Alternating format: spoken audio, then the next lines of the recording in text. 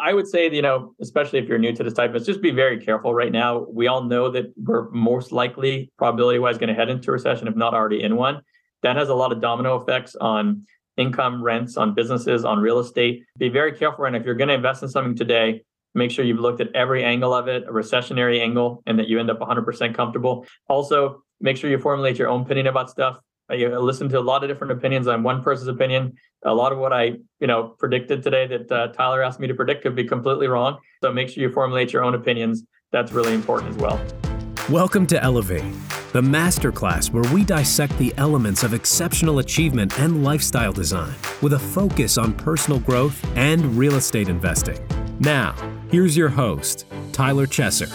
Elevate Nation, welcome back. This is Tyler Chesser. I'm so thankful to have you here, and I'm blessed and grateful to be sitting with Jeremy Roll today of Roll Investment Group. And I have to tell you that today's episode is absolutely spectacular, and there is tremendous value in this conversation. If you want to learn from one of the most prolific passive investors across the world, you came to the right place, and I hope that you are ready to jot down tremendous notes, because we're talking about distilling 20 plus years of investing wisdom. And we're also talking about stuff really that is applicable in today's market cycle, things that you can take forward with you, things that you can apply to your investment portfolio immediately. So I'm so excited to share this with you. Elevate Podcast is all about mindset, mind expansion, and personal development for high performing real estate investors. I'm your host, Tyler Chesser, and I'm a professional real estate investor and entrepreneur. It is my job to decode the stories, habits, and multifaceted expertise of world-class investors and other experts to help you elevate your performance and lifestyle. Are you ready to take it to another level?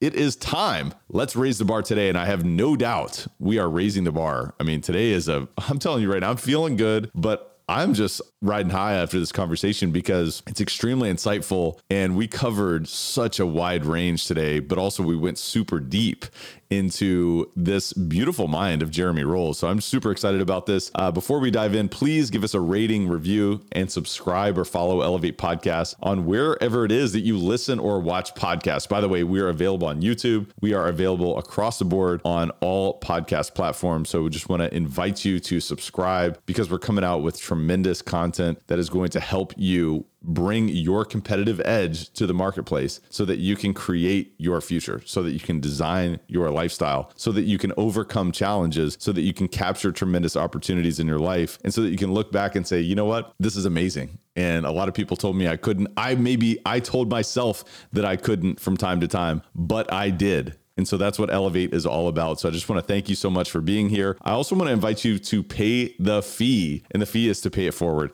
Share this episode with a friend, someone else, a business colleague, partner, teammate, whoever. Share this episode with a friend. That's the fee for listening today. We just ask that you pay it forward to one person. If you've done that in the past, I just want to thank you so much for doing that. Maybe you are a result of someone else saying, hey, you need to listen to this podcast. So I want to welcome you. If it is your first time listening to Elevate Podcast, we're welcoming you with open arms, and we're actually going to be offering you tremendous opportunity, tremendous value today as a result of that. So I want to invite you also to pay the fee. Again, it's just like any other business. Refer us to someone else, and we just want to show you our gratitude and thankfulness for that. So all you have to do is grab the link and post it on social media, text message, email, whatever you need to do. Go ahead and do that. And without further ado, let me introduce you to Jeremy Roll, who started investing in real estate and businesses in 2002, and he left the corporate world in 2007 to become a full-time passive cash flow investor. He is currently an investor in more than 60 opportunities across more than $1 billion worth of real estate and business assets. As founder and president of Roll Investment Group, Jeremy manages a group of over 1,500 investors who seek passive/managed cash flowing assets in real estate and businesses. Jeremy is also the co-founder of For Investors by Investors, Phoebe, a nonprofit organization that was launched in 2007 with the goal of facilitating networking and learning among real estate investors in a strict no sales pitch environment. Phoebe is now the largest group of public real estate investor meetings in California with over 30,000 members. Jeremy has an MBA from the Wharton School and is the advisor for Realty Mogul, the largest real estate crowdfunding website in the US. Jeremy welcomes emails, and he'll mention his email address at the end of this podcast. And he's open to network with or help other investors and to discuss real estate or your business investments of any size. So I think you're going to see that you have someone here who is extremely abundant and willing to share knowledge and learn, and humble. He's humble because he's asking questions. He's always looking to grow and to take his knowledge and his wisdom to the next level. So there's so much to be learned today from the great Jeremy Roll. So please enjoy this conversation. Jeremy Roll, welcome to Elevate, my friend. How you doing? I am good. Thank you for having me on. Hopefully this will be helpful for your listeners. Absolutely. No, I'm excited about our conversation today, obviously, with your level of experience as an investor and just sort of reading the environment. I think today's conversation is going to be tremendously valuable. Before we really dive into the topics that are impacting investors today and the way that you are reading the landscape, as well as how you're continuing to condition your own mind for ongoing success, I'd love to go back and talk a little bit about sort of your upbringing, your backstory. Why don't you sort of share with the listeners a bit of sort of where you came from and how you came to this guy we know today as Jeremy Roll? Yeah, absolutely. So let's see. I'm from Montreal, Canada originally. I spent half my life there, grew up, went to undergrad there, and had a few years of work experience there. And then I moved out to Philly for 2 years, did an MBA over at UPenn or Wharton. And I've been in LA since 2000. I started off in the corporate world in LA. Last two corporate jobs were Disney headquarters and Toyota headquarters. But I've been a passive cash flow investor and got into all this starting in 2002. So it's been over 20 years. And then I became full-time passive cash flow investor as of 2007, which is now it's been over 15 years. So it's been a long time that I've been focused on this full-time. And ironically, we're recording this now at the end of 2022 when I think we're about to go into a recession. We're not sure yet. If that happens, it's going to be interesting to see how everything adjusts. We're just talking before this, the prices are already adjusting very significantly in the real estate market. And I started investing after the dot-com crash. So similar timing, but 2 cycles ago, just because I was sick of the lack of the volatility and the lack of predictability of where my retirement account was going to be in 10, 20, 30 years with stock. And so I have always looked for more predictability. And that's why I got into more of a cash flow, low risk, stabilized type of focus in this type of investing. And I continue to do that 20 years later because it's the right personality fit for me. And so it's interesting timing that we're talking about this, where this could be now, the second cycle, so to speak, that I'm going to watch go down as I'm in this. That is really interesting. And when you think about it, I guess I'm just realizing it. And obviously, I'm sure you've been aware of this. I mean, we've met the 20-year mark there now, 2022 from 2002. And in general, you would expect to have gone through 2 cycles at this point in time. And it's interesting that next sort of potential recession is occurring now, perhaps a little bit overdue. I mean, have you reflected on that? I mean, did you anticipate it to play out this way at that point in time? I'm sure you didn't. Maybe you did. No, not necessarily, but I will say this. I'm very data driven. I'm very focused on taking past data to try to predict where things are going to go for myself, just to try to avoid the landmines and make the best decisions possible. And what's challenging for me in this past cycle that we're just kind of ending right now was that there was stimulus in 2018 from Trump at the time. That was in a weird time that it came, and it extended the cycle a couple of years. And then we had the pandemic stimulus that extended the cycle another couple of years. And so this is the longest recovery we've had on record by a long shot. And so we're way overdue for this down cycle. And I've been very careful since the end of 2016 because of how everything was lining up and where the cycle should have gone, based on history. So this has been a frustrating few years for someone like me who tends to be highly conservative. And it's not necessarily the wrong thing to do in retrospect, but there's so much artificial stuff going on right now compared to historically that it's changing things. And of course, you can never predict what's going to happen with it. You got to do the best you can. But it's certainly frustrating for someone like me who tries to use the data to extrapolate the future. That's an interesting point. It's almost like reflecting back, if you held that viewpoint, in some cases, you may have been lulled to sleep to say, well, wait a minute, is that the right path? Maybe, this modern monetary theory thing really is a thing. And maybe my whole data-driven approach is based on out-of-date sort of concepts in terms of the economy. I mean, I'm sure you've had to sort of deal with that internal dialogue to a certain degree. Well, I have, except that I tell you what's been helpful is I've watched Japan since the 2000s. And Japan, to me, is a really good example of what we need to look at because there are some differences and some similarities. But with the money printing and the debt to GDP ratios, they're the front runner as far as debt to GDP. I forget where they are now, but I think they're over 250% debt to GDP. We're at about 130, I think, if I remember correctly, 125, 130. So we're behind. But no, they're struggling because they have so much debt that not only can they not increase their interest rates, so they won't be able to handle the debt payments, they have the situations that are going on for a long time where like in a given year, you don't know if in any quarter is going to be plus or minus GDP because it's just so crazy because of all the money printing and the lack of just a regular economy at this point. Just high level, if you look at what happened between 2000 and 2010, our economy in the US had a long run kind of GDP annualized potential of, call it 4%. Anything above 4% was unusual, but we were able to get the 4% quite easily. Then there was a lot of money printing in 2008, 9, and 10. Then what happened is that during the 2010 to 2020 era, because of that previous money printing from the previous downturn,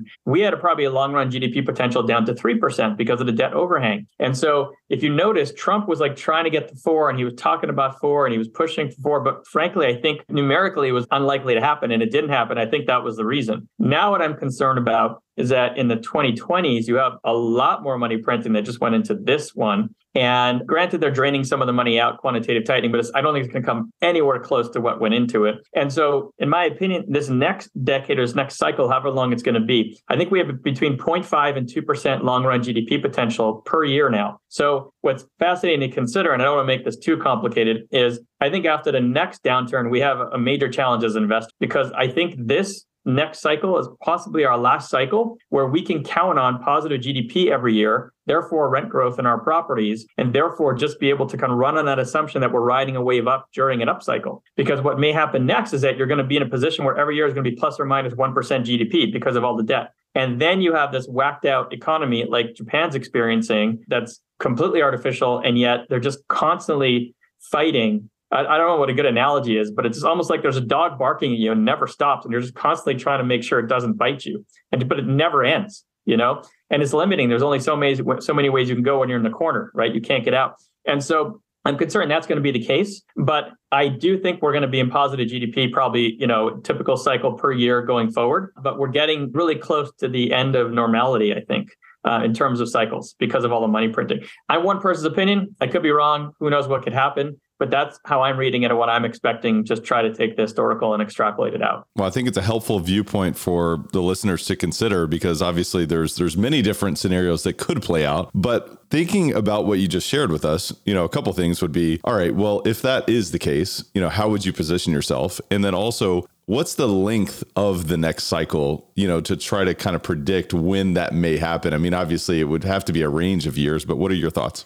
Yeah, so the length of the cycle is really challenging because I think you would expect a typical cycle between 5 to 7 years historically. A lot of the more recent cycles in the past few decades have been longer, but we were just at 10 years, or when we hit 10 years, it was like a record long cycle. So you would expect even an elongated cycle to be 7 to 10 years. Now, where I have a lot of trouble making a prediction is we saw this in the pandemic. We saw this, what's going on here now. The effect of the money printing and the level of the money printing is just on a different scale and has a different scale impact on how long that recovery is going to be. So if I had to make a bet, I would bet they're going to support the economy with stimulus to go for a very long cycle. I don't know if it's going to be record long, but call it 7 to 10, right? If you're just trying to play the percentages.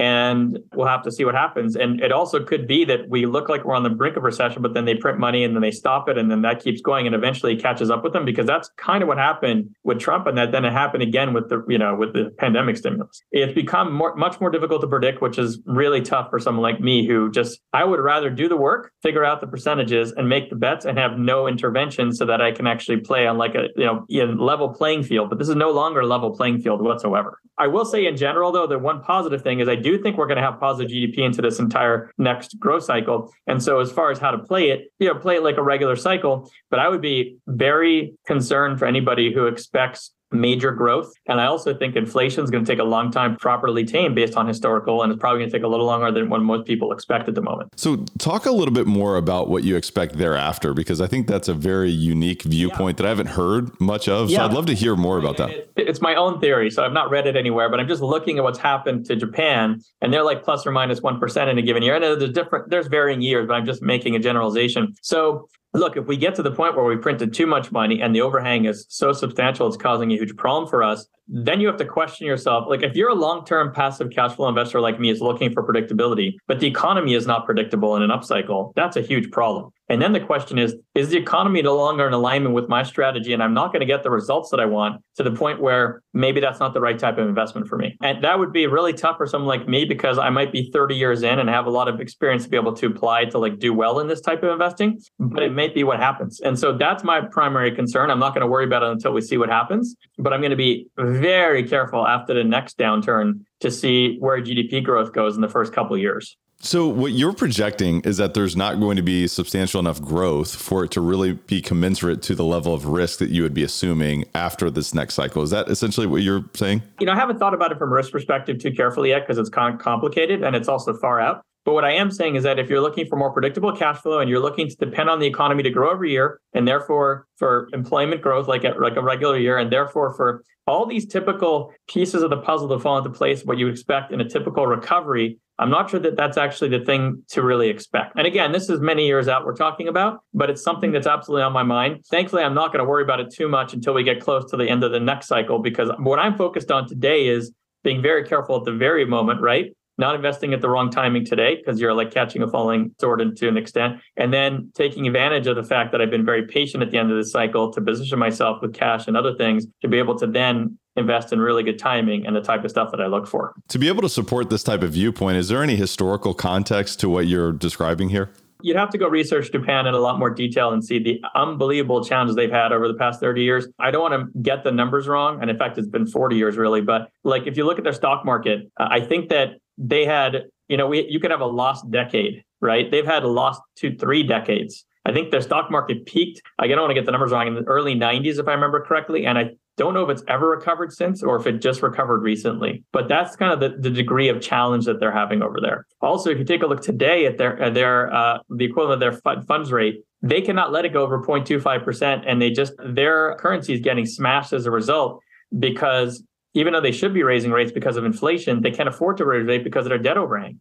And so they're caught in this huge trap. And it's complicated, but if you go research it, you'll see what I'm talking about. It's actually interesting. It isn't discussed much more than it is, but if you go look for them, there's a lot of articles out there. So from what I understand, the Federal Reserve in the United States still has this tool in the tool belt because of the fact that it is the dollar is the reserve currency of the world, and they can play by the rules of their own game and they can dictate the rules and continue to do that. The question is, when does that playbook change? And what you're basically describing is the rules of the game completely changing from an economic standpoint. And it seems like the centerpiece right now is the Federal Reserve. But what do you think about that? I mean, when does that all change?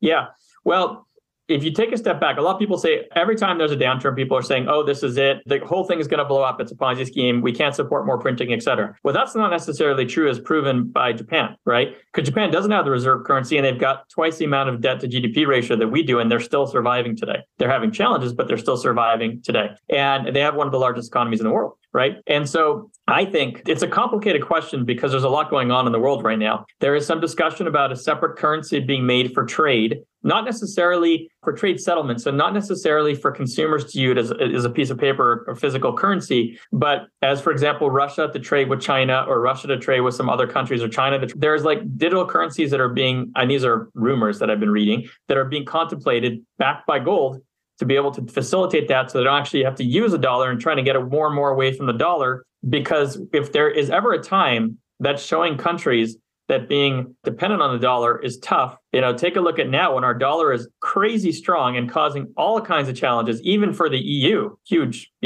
conglomerate of countries amongst third world countries and all the other countries. So, and also, you look at China and Russia having separate interests in us, and they have all these technologies coming together to be able to enable all this. There's a lot that's moving there. And if you take a look at the holdings of treasuries, a lot of these large countries have been selling them off slowly, like under the radar almost. And so it's all lining up that could cause a challenge for the Fed into the medium term, I would say, and like not next year, but maybe less than 10 years from now. And the currency piece itself may come into play at any time, right? So, trading currency, the currency to be used for trading and settling that out of the dollar, that can happen anytime. Nobody knows. But I'm talking about, let's say, the lack of demand for treasuries and the debt overhang. Again, I don't think it's going to be a major challenge yet, and it has proven hasn't yet to be. But I do think that after the next downturn, if it's not that people aren't buying the currency or our treasuries anymore, it's more a factor that at what point does the debt service costs us so much money that it starts to impact our own economy, because instead of being able to spend it on growth or roads or social services, it's going to the interest, right? And that's what Japan is experiencing. And that's why their GDP growth is much slower. The government does help some growth. And by the way, their employment contributes to a lot of GDP, right? It's a very complicated question you asked, right? Because there's a lot of factors that can affect us now. Well, I knew you were equipped to answer a very complicated question, which I wanted to toss your way. And I appreciate your analysis. And honestly, I appreciate the way that you're thinking about these complexities, because at the end of the day, we do have many different moving parts, and we are in a global economy and everything is interrelated. So I do appreciate that thought process. But, a few things, obviously making assumptions in terms of where the future may go. I mean, one of the factors, of course, is interest rates. I mean, that's the gorilla in the room. At least it has been this year. And we would expect it to be to a large degree next year, and perhaps, ongoing here for the next few years. We've been at, historically low rates for historically longer than ever, in thousands of years, from what I understand from an economic history standpoint. And so what are your predictions in terms of where interest rates are actually going to go? You and I were talking about this prior to the show in terms of, that spread between cap rates and interest rates. Will that run? Because it's very, very tight right now. It has changed a little bit, but where do you anticipate interest rates as well as cap rates yourself? Yeah, great question. So for interest rates, I mean, the most I can do, like anybody else, is read what the Fed is saying and then read opinions about what the Fed is saying and draw some type of conclusion without knowing. But in my opinion, they're going to raise a couple more times, like it's been discussed in the media. I saw just today an article from one of the Fed members showing that I think everybody's expecting it to get to about 5% right now and then hold steady. But this chart that he presented actually showed a range of 5 to 7 as being based off of some economic theories, the right range to end up in this situation at the moment. This is one of the Fed members. So that was actually the lowest end of the range that he thought was appropriate. But the problem is, in the end of the day, there's a lot of opinions that go into the decision, right? I don't think we're going to end up on the downside of assumptions, meaning I don't think we're going to have any lower than the current guidance and what Wall Street's betting on. But I do think that there's upside potential. In other words, I don't think there's any downside potential in the short term. I think there's too much at risk for the Fed to stop short of what they've already talked about. And I think the only probability is that they're going to stop at what they said or possibly higher, right? But I do think, inflation is starting to slow very slowly. And I think that if that continues, that's going to allow them to pause. I'm telling you, I've read word for word what Powell has said and a lot of opinions on this. And if you actually take away all the noise, just read what Powell is saying, he is saying they're going to continue to raise. It's not time to stop yet. And then they're going to hold steady for an extended period and measure what's going on. So I am expecting that, let's say they stop in March, okay, that we're probably going to be flat for at least 6 to 9 months, if not longer, while the Fed assesses what's going on, because there's a lagging effect of the interest rates. And the Fed's really not stupid, despite what you may read opinions. They know what they're doing. And so, they know they have to wait to see what happens. Now, will there be some type of implosion and pressure from the stock market to come in and save the day? And actually, will they do it this time? That remains to be seen. Will it be through quantitative easing versus an interest rate change, right? And by the way, when they use quantitative easing, from a real estate investor perspective, is that money going towards mortgages or something else, which it can impact interest rates that we deal with, right? And not just the Fed funds. There's a lot to be seen, and obviously another complicated topic. But again, a prediction is that they're going to raise a few more times, like they said, could go one or two more times higher depending on the data, and then go steady sideways for at least 6 to 9 months, possibly 12 months while they reassess. Where it goes from there is anybody's guess. I am telling you right now, though, I expect another leg down in the stock market. If you look at historically how much the stock market should go down, given how high it was in ratios, it still has another 15 to 20% lower, in my opinion, minimum 10. And I think that leg down is then we're going to have to see, is the Fed going to react to that or not? So that remains to be seen. Hey guys, I want to remind you to check out CF Capital. CF Capital is the premier boutique real estate investment firm in the Midwest and Southeast region of the United States. We are a national real estate investment firm with a purpose. We provide property investment and asset management solutions to help passive investors maximize returns on high-value multifamily communities. But our investments go far beyond acquisitions. We invest in people. We are in the business of elevating communities and raising the bar for everyone within our ecosystem. CF Capital is a real estate investment firm focused on the acquisition and operation of multifamily assets. We confidently deliver tax advantage, stable cash flow, and capital appreciation with a margin of safety. By investing alongside our team, investors can preserve and grow their wealth without having to deal with tenants, termites, or toilets. Investors come and stay for the outsized returns we create in our deals while appreciating the ancillary opportunity to make a bigger impact that only CF Capital can provide. If you're an investor and want to invest with us, here's how. Learn more about CF Capital at cfcapllc.com or by simply clicking the link in the show notes of this episode. We will see you on the inside of this powerful community, so let's elevate communities together. As a passive investor, how do you project a protection of capital as well as a growth of capital in this type of environment? Is it sitting on the sidelines waiting and seeing, or what other type of methods are you employing yourself right now? Great question. So I'm highly conservative, right? So for me, the best course of action is to wait. And actually, theoretically, if you think about it, the best course of action, because real estate moves slowly and it doesn't rebound in 6 months, right? So the best course of action for me is typically it'll take 18 to 24 months for stuff to fully adjust. And then it doesn't increase quickly thereafter. Now, with all this Fed stimulus, maybe something different will happen this time, but looking at the past history, I would be best served waiting the full 24 to 36 months and then getting in right near the bottom, even if it's not right at the bottom, because it moves slowly, right? That would be the smartest move for me. The problem is that I don't believe in having my money sit for another 3 years and not working for me because I live off the cash flow and just inflation as well. So what I'm planning on doing is waiting a little bit more. So right now, I think the reward of me waiting is great because the timeline's really short. So I think by February, March, we're going to have a good idea of what is really happening with the Fed, right?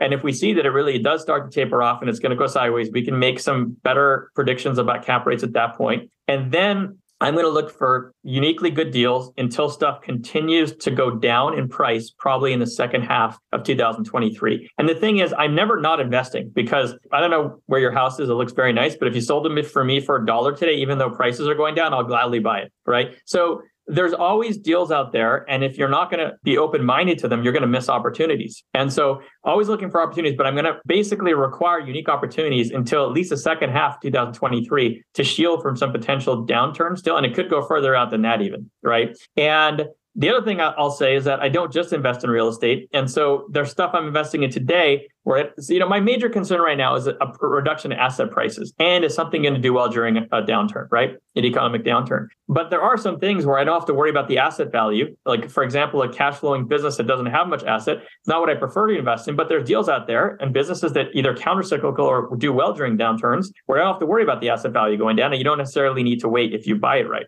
There's a lot of angles on this, but I do think for cap rates, we talked about interest rates a little bit. I think that cap rates are going to go up still. And the reason why I say this is, and we were talking about this earlier, as an investor, I like to see a spread between the cap rate and the interest rate for positive leverage, right? Because from a risk reward perspective, that's what typically happens in the past. And I should be getting that spread. And so right now the spreads are, some of them are negative leverage. I've seen some deals. And some deals have been like maybe a 25 to 50 basis point spread. I'd like to see 100 to 150 basis point spread looking at historical. So until I see 100 to 150 basis point spread, I have to assume cap rates are going to increase. And then I have to assume properties are still going to decrease. And that's going to be one of my guides. Okay. But that's not going to be the only guide because cap rates can go up for multiple reasons. Right. So, but I do have to see the spread come back to normal range before I can get somewhat comfortable with market rates, say. One of the problems that we're seeing in the current environment is with all of the uncertainty and even the correction that we've seen. And I shared with you, we're seeing in our market, 15 to 20% price correction on some of the multifamily assets that we're looking at in the Midwest and Southeast. And, that is intriguing, but at the same time, yield is still not necessarily where I believe it should be considering the level of volatility and risk. So are you demanding a premium on yield in the current environment? And if so, what does that actually look like? And if not, please feel free to share otherwise.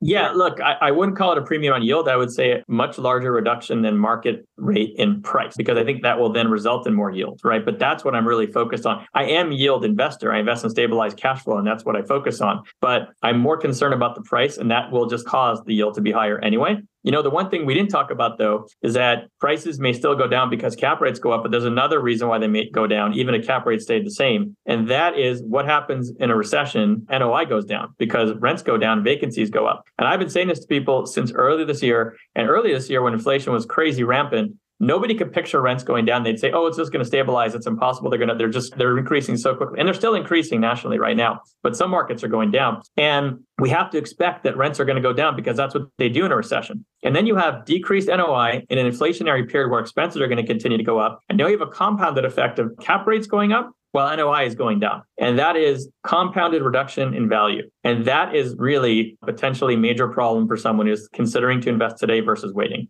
Yeah. And the remedy there is to be able to weather that storm, obviously. But at the end of the day, I'd love to hear your thoughts. And by the way, I wanted to make this comment because I think it's a huge takeaway, at least that I'm reading into this. I mean, I'm talking to you. You can describe yourself as a passive investor, but what we're talking about is very active in nature in terms of your analysis and your study and your evaluation. I mean, do you want to make any comments on that? Yeah. So any of you who are saying, okay, Jeremy's a passive investor, I'm diversified, I made over 60 things, I'm hyper diversified right now. This guy lives in LA area and he must go to the beach every day. Not true at all. Okay. I work very hard to keep on top of all this because now the pressure's on me to get this right so that I'm avoiding the landmines, because if I got it wrong, I'm going to lose all my money in a downturn, for example, right? And which we're now seeing. And that's just the nature of cycles. So to your point, I actually read about, I would say about 2 to 3 hours a day of articles and news and everything else very consistently. I mean, except for when I'm on vacation, but even then I probably still read another hour a day. If you miss a day, you might miss something important. I'm very, very consistently reading. I'm consistently getting people's opinions. Me hearing that your market's going down 15 to 20% is a fantastic data point, right? Because you're getting that from a multitude of sources and deals you're looking at. And then if I take that and ask 20 different people, I start to get a sense of what's really going on in the market. Huge, important thing to protect myself as an investor as well. But the reading and the consistent reading to formulate your own opinion is very important. And, I think one very important takeaway for people is that I'm one person's opinion. Everything I say could be wrong, truly. And it's very important that people formulate their own opinions. And that's the most important thing, because then you can invest in your own comfort level, with the best decision possible that you can make, not that I can make, right? That's a very important point. I totally agree. I'd love to follow up on the reading piece. What resources do you find most helpful? I mean, if you're reading 2 to 3 hours a day, I mean, obviously you're talking about multiple resources, but give us a sense there. Yeah. There's a whole bunch of resources. Okay. So what I tried to do is a combination of what is going on in the mainstream media that is actually affecting consumer sentiment. What are average persons seeing? And then what does the data actually look like? And that's a different story sometimes. Just to dive into that, you're talking about basically headlines and understanding how that impacts consumer sentiment or psychology. Am I understanding that correctly? Well, so yes. Let me give you a really good recent example. We had the Q3 GDP print that came out recently. The first one was positive by a couple of percentage points. I forget the exact numbers, 2-point-something%. And, average person is going to see that, right, on whatever CNN, and they're going to think, oh, things aren't so bad. The economy is growing. Okay, that's the story they're seeing. Take a look at actually what caused that 2% GDP. And it was almost all a combination of exports. And it was actually exports. In fact, the whole thing was exports. Without exports, it would have been negative. And the majority of those exports, I don't remember the percentage of it, that actually caused that very large GDP was actually weapons. It was war items, right? So if you take that factor out, our economy is still not good. Now, people won't know that because they didn't do the research to figure that out. And that's actually understanding the data.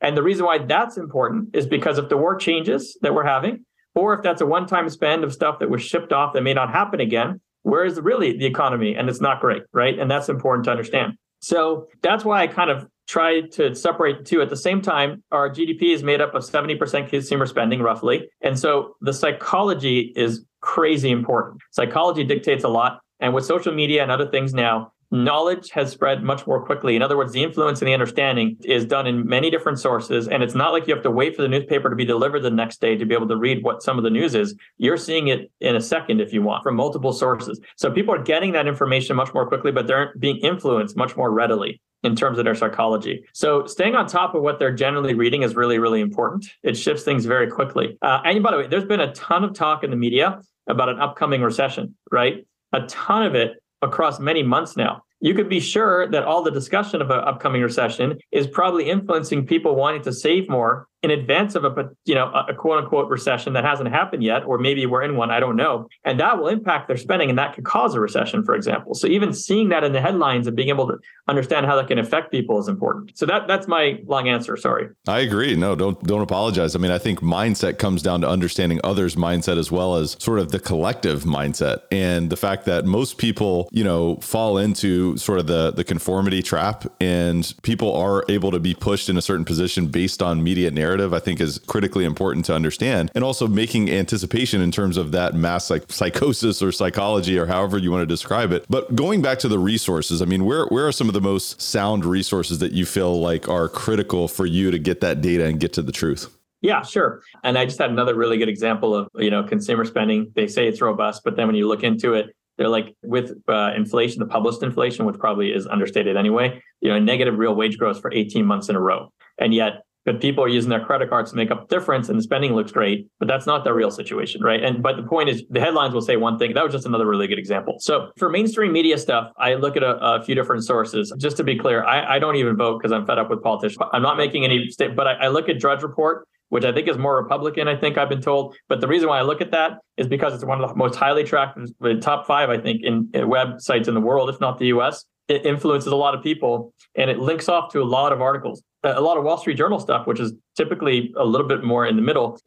But just seeing what they're seeing on those sites, then I'll link off to some of those articles, which links to a lot of Forbes, Wall Street Journal, all some other stuff, CNBC. I definitely like CNBC because I'm guessing it's the most trafficked, financial website in the US. I haven't ever researched that point, but it's most likely. And so that is probably influencing a lot of psychology as well, and seeing how they interpret some of the data. And I also end up linked off to I get a Google feed of news, and that will link me off to Yahoo and to a whole bunch of other sites. So I end up across a lot of things, but in a more aggregated way. So it's just easier for me to review a lot of different headlines quickly. As far as the data goes, though, one site that I really like that publishes a lot of charts, track stuff, and I think it's a little optimistic, but still is decently balanced, is something called calculatedriskblog.com. And why I like them in particular is because the major data coming out, whether it's the employment data, wage growth, all this stuff, right, GDP, they tend to publish it all in one place, only a little bit of commentary, and they tend to track a lot of it in their own charts. And so you can look at very long-term charts and make your own reading of it, which is really handy, in one place. I like another website called Zero Hedge. I think that 75% of it is a little conspiracy theorist and very extreme. But these are former Wall Street guards that actually started this website in 2008 or 9 after the last downturn to help people interpret data. And I think they do a tremendous job of this is where I learned, for example, that whole military thing that I mentioned. They parse the data and give you the exact of what's really going on, right? Again, I would warn people to potentially ignore some of the articles on there and read some of them. But I think they do a really good job both parsing the data, but also even helping to project what may come of the data. So that's been extremely helpful for me. And I'm trying to think, just to keep this more simple, those are some of the top ones that I look at for sure. One more I strongly recommend people watch.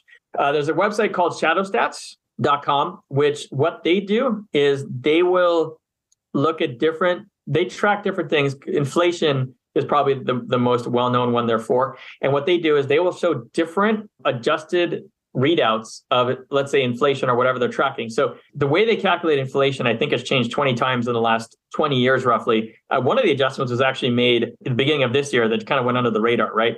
And if you take a look at the way it was calculated pre-1982 to today, literally the inflation is double roughly what they're saying it is, right? And I know a lot of you out there are looking at food inflation and other inflation saying their inflation numbers look understated, but that's the reason why. They changed the basket. They changed how they measured it. Even rent. They use owner equivalence rent, which is a survey of what people think they would rent their houses for that they're not even renting right now if they were to rent them, which is insane. And I think the reason why they're doing that is to avoid using the real data because it's going to make it look worse, right? And they just want to keep the inflation numbers low. And I'm not even talking about this year. I'm talking about across all the years they use this. So if you look at shadow stats, you can see what real inflation looks like and what other numbers look like that are adjusted to show how they used to be calculated or how they would be calculated probably more realistically. For another good example, which is highly unfortunate, is for decades, and this isn't going to come to no surprise, the government's using CPI-W to make inflation adjustments for Social Security workers and retirees. And they're finally now admitting that they've literally shortchanged people for decades because they typically make maybe a 1 to 1.5% increase, and they're considering changing the law to measure a different way. And if you could believe it, they measure CPI for retired people, but they don't use that number.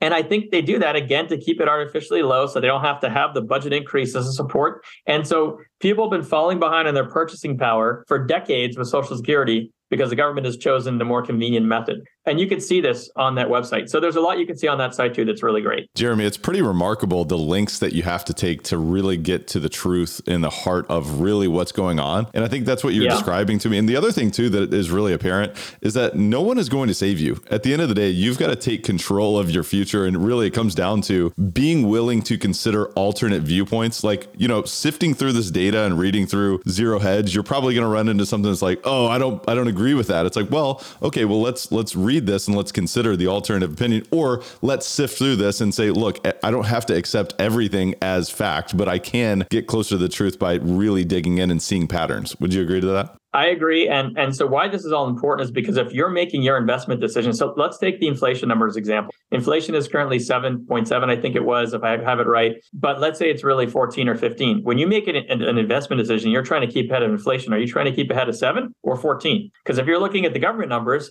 you may be falling behind. I'm not saying 14 is the real number. That's something you have to decide for yourself. But you have to get educated enough to look at the real data and not necessarily what the media is telling you, so that you're even making the right investment decisions to begin with. And that's really tricky, and it just takes a lot of work. So what we're talking about to a large degree is knowledge and data and getting clear on what is real, what is not. But the underlying factor of all this is mindset and psychology, your own psychology as well. And in my opinion, I mean, this is a huge driver to success or failure as an investor. So I'd love to know from you, I mean, what role has mindset played for you? And what role is it playing now? I mean, obviously, as we go through your second, I guess your second it's really real, third, you included .com, but I was really trying to calculate in my mind now, thinking, because you started in the first transition, then it was the second, right. 08, 09. Now so now we're in our third market cycle in your sort of passive real estate investing, or I guess overall investing sort of career. So what role does mindset play for you? Yeah, so it's interesting because in the past few years, for those of you out there who looked at any 5-year bridge loan type of multifamily deals, a lot of people made a lot of money on them and did extremely well in them.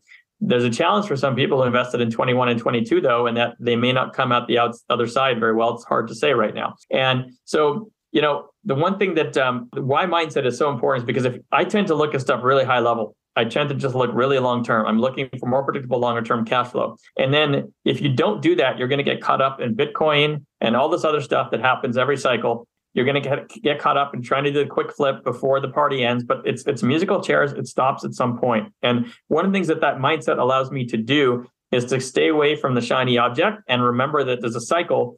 And frankly, if you can keep yourself really objective, you can make much better investment decisions. Okay. I have some startup shares that I have. It's 1% of what I do. I sold some shares off last year and the year before. And that was to de-risk in anticipation because cycles are here. Like, when Bitcoin was going on and we were having a crazy ramp up, I would literally say to somebody, do you believe cycles no longer exist? And because if they said yes, then this is going to be a party for another 100 years. But if you believe cycles exist, we're already in a protracted long cycle. You have to assume it's going to stop at some point, and you have to play it like that. And that's the mindset. You got to keep as objective as possible, look at the data, and try to let the data make a decision for you and stay away from the emotional decisions. And actually, when it's really hard, like between 05 and 08, I was much younger. I would go to dinner parties with friends. And as of 05, I tell people there's going to be a housing market's going to crash for like 3 years. And people thought I was nuts. They thought I was crazy. And if you get caught up in saying, oh, the data is wrong, I got to follow everybody else, then you're going to end up losing your money, right? And so sometimes it could be years of difficulty waiting for the timing to be in your favor. But you also have to remember that when you're a longer term investor, and I typically invest in a 10-year fixed rate loan, I have to think years ahead to avoid the landmines, not months or 1 or 2 years ahead, right? So I've been waiting for this downturn to come for a long time. And now it'll be a much more like clear sailing for me to participate again. But it takes a lot of discipline to know that the cycle is going to come, to avoid getting caught up on the rest of it. And that's where the mindset's really important. And how do you remain disciplined? Because I know I know it does with most human beings. You know, at the end of the day, we're all human beings. We're investors, but we're also human beings. How do you stay disciplined in those circumstances when you feel like you're the boy who cried wolf? And it's like, now you've been vindicated in various different circumstances, but how do you do that? Well, first of all, understand this. We're talking in a transitionary time in the economy right now. And I'm not going to use the word vindicated only because all I'm doing is taking the past data and it's cyclical. So this goes back to the question, are cycles gone? Because if they're gone, then I shouldn't be investing the way that I am. But if we know they're here at some point, it's going to be a much more safe time to. So it's not even a question of vindication. It's almost like there's a certainty of cycles and therefore it's eventually going to happen. It wasn't like an opinion and now I'm vindicated, right? And that's important to understand because if you keep that in your mind, you know that you're doing the right thing. And I think that's just so important. The other thing too is that I tend to stay away from trying to do a quick flip or make a quick buck. And look, when I was younger, I was doing that and I lost some money and you learn from that, right? But when you also have the longer term investor mindset like me, it's a little easier to be able to stay away from that because you're not getting caught up in all these other things because your goal is not to make the quick flip. Your goal is to get the longer term cash flow. And so because of my focus, I do have an advantage that it is easier because if I stay focused on the long-term cash flow, it'll keep me out of trouble as long as I'm doing all the reading, formulating the opinion, looking at the cycle. Jeremy, this is a great conversation, honestly, extremely insightful. I would love to know, aside from sort of reading the data and really digging into the economics and making assumptions from that perspective, how else are you expanding your mind to formulate sort of mental dexterity required to make sort of very complex decisions? What else are you doing? Yeah. Look, to be honest with you, here's what happens. When I read as much as I do, you don't even realize, but you're formulating a subconscious opinion about all these things, right? And then when you have a conversation like this, it all comes out, but you don't necessarily realize it's there until you have to think about it or discuss it. And so to me, one of the odd things is that just as a personal trait, I suppose, I feel very guilty if I'm not doing work. And I think it'd be the same thing with keeping on top of all this. I'm going to feel guilt. Like when I go on vacation, I don't put my phone down for a week and not read the news because I may have missed something very important that's going to affect me when I come back to make a decision on. But it's that guilt that is causing me to continue to stay on top of things. Otherwise, I feel like if I do nothing, I'm going to fall behind. It's not like you're standing still and you're not falling behind or going forward. In my opinion, if you're standing still, you're falling behind on being able to make the right decisions. So that helps me to kind of keep moving forward and making sure that I'm reading things. It's almost like a self-guilt because all the pressure's on me, right? My wife's a stay-at-home mom, so I have all the pressure on me for the income side. And so it's even more on me, but that's very helpful. What I have to do is stay on top of things. The other thing too is that, to be fair, I always had a very quantitative mind, right? So it just happens to be like lucky. And I also had enormous ability with persistence for whatever reason. And so that persistence is also really key to both keeping kind of tunnel vision as far as like the long-term goal and not getting, derailed when you're at the end of a cycle and you try to invest in the shiny thing, right? So there's some personality traits in me that make this easier because it's almost like perpetuating within me just automatically, to be fair. And frankly, if you're the wrong personality for it, it may not be the right fit for you, honestly. And that's just a fair thing to say. I mean, the other thing too is that there's 1,000 ways to invest. None of them are wrong. I happen to focus on long-term cash flow. Someone may do development deals and may do better than me even long-term, and that's just the right fit for them. So we're talking about one way to invest today, and it may not be the right fit for whoever's listening to this. Absolutely. And I think it's always important to just open your mind to learn. And like you, I mean, I learned so much in these type of conversations, whether it's realizing the subconscious connection of all the things that I've learned through reading or having these type of discussions. I learn when I'm speaking to other people like yourself. And I'm sure that you do as well. And I think that is a function of this, is giving it away because, you're sort of making those mental connections between complex ideas. But I totally agree with you. And I've really enjoyed this conversation, Jeremy. I want to be respectful of your time. I want to transition into the rapid fire section of the podcast. It's called the Rare Air Questionnaire. What you've talked about over the 20 years of your commitment as an investor is rare. It's uncommon. And you've obviously created uncommon results. So I'd love to dig into a few other things before I let you go. If you had to point to 2 or 3 of the most impactful books that you've actually read over the past few years, what would those be and why? Yeah, absolutely. So I'm not a huge book reader, to be totally honest. I read a lot of articles and I also watch some YouTube videos on the topic. But I would say that the 2 books I always recommend if someone's starting down this path is Rich Dad, Poor Dad, and then Cash Flow Quadrant. So you hear about the first one a lot, not necessarily the second one a lot. Cash Flow Quadrant is almost an extension of some of the concepts that are discussed in Rich Dad, Poor Dad. And I think it's very important to read those two books in that order. There's a little bit of repetitive nature of how the whole story is told in both. But if you can get past that, it's just amazing information in those books. Yeah, I agree. My guess, Jeremy, is that those were pretty integral for you as you made the transition from corporate to investor. Yeah, well, it's funny. By the way, those are both by Robert Kiyosaki, in case you're not, if whoever's listening doesn't know that. But ironically, I had not read those books in advance. I read them after the fact. But then when I read them after the fact, I realized, wow, this is like, I could see why this has been so impactful on people, and this is what people should read. But I ended up going down the path that they discussed in those books. But I just think those books have changed a lot of lives. Jeremy, what's the biggest way that you elevate your life on a daily basis?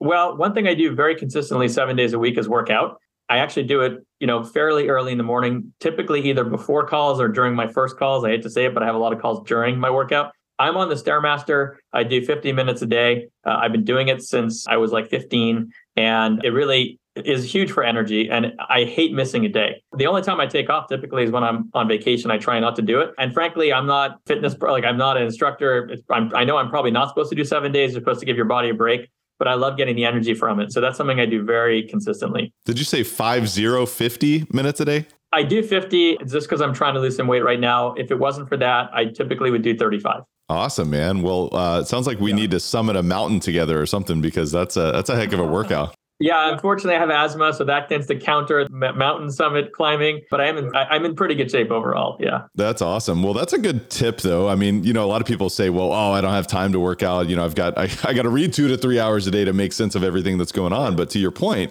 you can mix some of these things, right? I do it on the Stairmaster. I have like a holder, a magazine holder, put my phone on it. I watch videos and/or read articles, or I'm on the phone. But either way, I'm doing that. Is 100%. Like, don't waste the time on the Stairmaster. If you're going to do it, do that at the same time. Whether it's a podcast or whatever you want to listen to or read, don't waste that time. Man, if you're able to have a conversation while you're doing that too, that's pretty impressive. Yeah, but that's because I've been doing it for so long. But I am on the phone a lot during that time for sure. I love that. Good stuff. And by the way, just a real quick comment on that. I think it is important for us as investors to look at ourselves as athletes as well, because, this can be very demanding on sort of our, our heart and all of these things. I mean, it can, the volatility can be very intense, and you have to prepare your body to withstand that type of stuff. And you've got to, you've really got to train yourself. So I think that's very powerful. And also that there's a lot of benefits for your brain, of course. Oh, yeah. Talk to me about what the biggest way you elevate others around you is. That's a great question. So what I tend to do is I've been very fortunate to be in this position, got out of the corporate world, 15 years ago, and I can dictate my schedule as a result of it. And so one of the things I do is I have calls with people all the time who are either new or even experienced networking, but especially new people who are trying to understand this whole passive cash flow or just syndication world better. I don't charge for those calls. And it's just one of the ways I try to help. And I do it. I have many calls each week. And so that's definitely one of the ways I feel like I can give back. It's just the only advantage I have is time, and therefore some knowledge built up from the time. And I try to help people with that knowledge, to try to give back. Yeah, I know that I know a handful of people that you've mentored over the years, and everybody's always had great comments about you, and you've been a confidant for so many people. So I just want to acknowledge you. I want to, show my appreciation to you for spending time with us here on Elevate. I think that there's so much value in what we've discussed today. And obviously a lot of stuff is very applicable to today's market cycle, but very applicable as investors move forward in playing the long game here. So Jeremy, thank you so much for being on the podcast. Do you have any parting thoughts or words of wisdom that you'd like to share with Elevate Nation today? I would say, especially if you're new to this type, just be very careful right now. We all know that we're most likely, probability-wise, going to head into a recession, if not already in one. That has a lot of domino effects on income, rents, on businesses, on real estate. Be very careful. And if you're going to invest in something today, make sure you've looked at every angle of it, a recessionary angle, and that you end up 100% comfortable. Also, make sure you formulate your own opinion about stuff. I listen to a lot of different opinions on one person's opinion. A lot of what I, predicted today that Tyler asked me to predict could be completely wrong. So make sure you formulate your own opinions. That's really important as well. Well, I joked with a couple of people that I was having calls with earlier that their call was on a recorded line because they were making big statements, and they really were not on a recorded line, but actually you are. So we've got your predictions here that we'll be able to revisit here in the coming years. What do you think about that? It's funny because I spoke to somebody recently who reached out to me after listening to a podcast I was on, and it was from earlier this year, or maybe at the end of last year. And they said, "Hey, just watch this podcast. By the way, everything you said is coming true." And I'm like, I don't even remember what they're talking about, to be honest with you. So there you go. It's like you can't get away from the fact that this is recorded. And everything I'm saying today could end up being wrong too in the future. But it is interesting that it's all being recorded and, can't change that. So. I know. Yeah. At the end of the day, we can just say, look, I am Jeremy Roll and I approve this message, but we'll just leave it at that. And Jeremy, until next time, my friend, thanks so much for being on the show. How can the listeners find you and continue to follow along? Absolutely. So unfortunately, I don't have any social media. I don't have a website. I'm just very under the radar. But if anybody wants to reach out for any reason, I'm happy to help. If you want to network, if you're new, just have some questions, you want to network, you're a fellow investor, any reason, my email is the best way to reach me, which is jroll, JROLL, at Roll Investments, ROLL, investments with an S.com. So jroll at rollinvestments.com. Beautiful, my friend. We'll put that detail in the show notes so the listeners can find that. But look forward to part 2, my friend. Thanks again for being on the show, and we'll talk to you soon. Yeah, thanks for having me on. I just hope this is helpful for everybody who listened. Thank you for listening today. Elevate Nation, Jeremy Roll, absolutely dropping knowledge bombs today on Elevate. And I'm telling you that there was a tremendous amount of takeaways from this conversation for me, one of which I'll share with you. And I want you to distill your takeaways because I think it's critically important for us to all have our own perspective and read into this. A very complex and sophisticated conversation. And one of the things that was a big takeaway for me was that real estate moves slowly. That is a benefit. And sometimes you can actually see things before they happen, or you can actually react after shifts have already occurred if you pay attention. You talked about 18 to 24 months really is what it takes to adjust based on all of the different dynamics in the market. As an investor, I think that is such a powerful takeaway and distinction, because sometimes we feel like, everything's instantaneous. And of course, if you look at the stock market, if you look at all of these other financial assets, they're not nearly as slow moving as real estate. They're much more hyper efficient. There's tremendous inefficiencies in the real estate market. So you can actually get in after that adjustment happens and you can still buy the right type of asset. So I think it was a great takeaway to be cautious, but also to say, well, wait a minute, if we're thinking it's going to take about 18 to 24 months for this big adjustment to occur, well, then we've got really 24 to 36 months to get in and to make the right decisions. But until then, obviously, if you are invested, which many and most of you probably are invested to a certain degree, understanding sort of risk nuances for your portfolio. Those are things that we did not necessarily talk about today, but I think it is important for us to understand, well, you know what? At the end of the day, it comes back to fundamentals and weathering that storm and incentivizing and leasing and managing expenses and managing income and driving revenue, managing debt, understanding what all those things are. And of course, you can anticipate and avoid landmines as you make your next acquisitions and continue to grow as an investor. But there's just so much takeaways. I want to encourage you to identify your top 1, 2, or 3 takeaways that you are committed to taking action on. Is it, hey, what resources did Jeremy share today that you want to start to read on a daily basis or on a regular basis so that you can form your own opinions? By the way, that's another takeaway, is form your own opinion. Just because Jeremy shared something today, just because I shared something today, doesn't mean that that's exactly what you should believe, but go form your own opinion. And I hope that you enjoyed that. I hope that you've enjoyed this conversation. I want to encourage you to have a discussion with someone else about this conversation, about today's episode, because that's how we learn, is we dissect ideas and opinions and we, slice and dice them. And we say, well, what if the opposite were true? What do you think about that? What do you think about cap rates? What do you think about interest rates? What do you think about what should the spread actually be? And it's a very dynamic environment, but the more conversations and discussions we have about these things, the more clear our opinions can be, and we can be objective and make long-term decisions based on the lifestyle that we want to design, based on the goals that we have as an investor. And so I hope that you enjoyed this conversation half as much as I did, because I have a ton of takeaways and I really, really enjoyed diving into that beautiful mind of Jeremy Rolls. And I just want to thank you so much for being a part of this community, a part of Elevate Nation. I want to encourage you to re-listen to the show because repetition is the mother of all skill. And of course, we talked about so many different moving parts of today's economy and how that impacts assets and investments and your portfolio. And we also really dove into the beautiful mind of this individual who has been committed to continuing to expand that mind as a result of his goals. So I want to encourage you to re-listen to the show. I want to encourage you to share this with a friend. And I also want to, most importantly, encourage you to take massive action on what you learned today. We will get through this together, Elevate Nation. Thank you so much for listening, and we will see you next time. Thank you for listening to Elevate. If you enjoyed this episode, be sure to rate, review, subscribe, and pay it forward by sharing with a friend. Most importantly, take this opportunity to elevate your results by taking immediate action on what you learned. For more, visit elevatepod.com.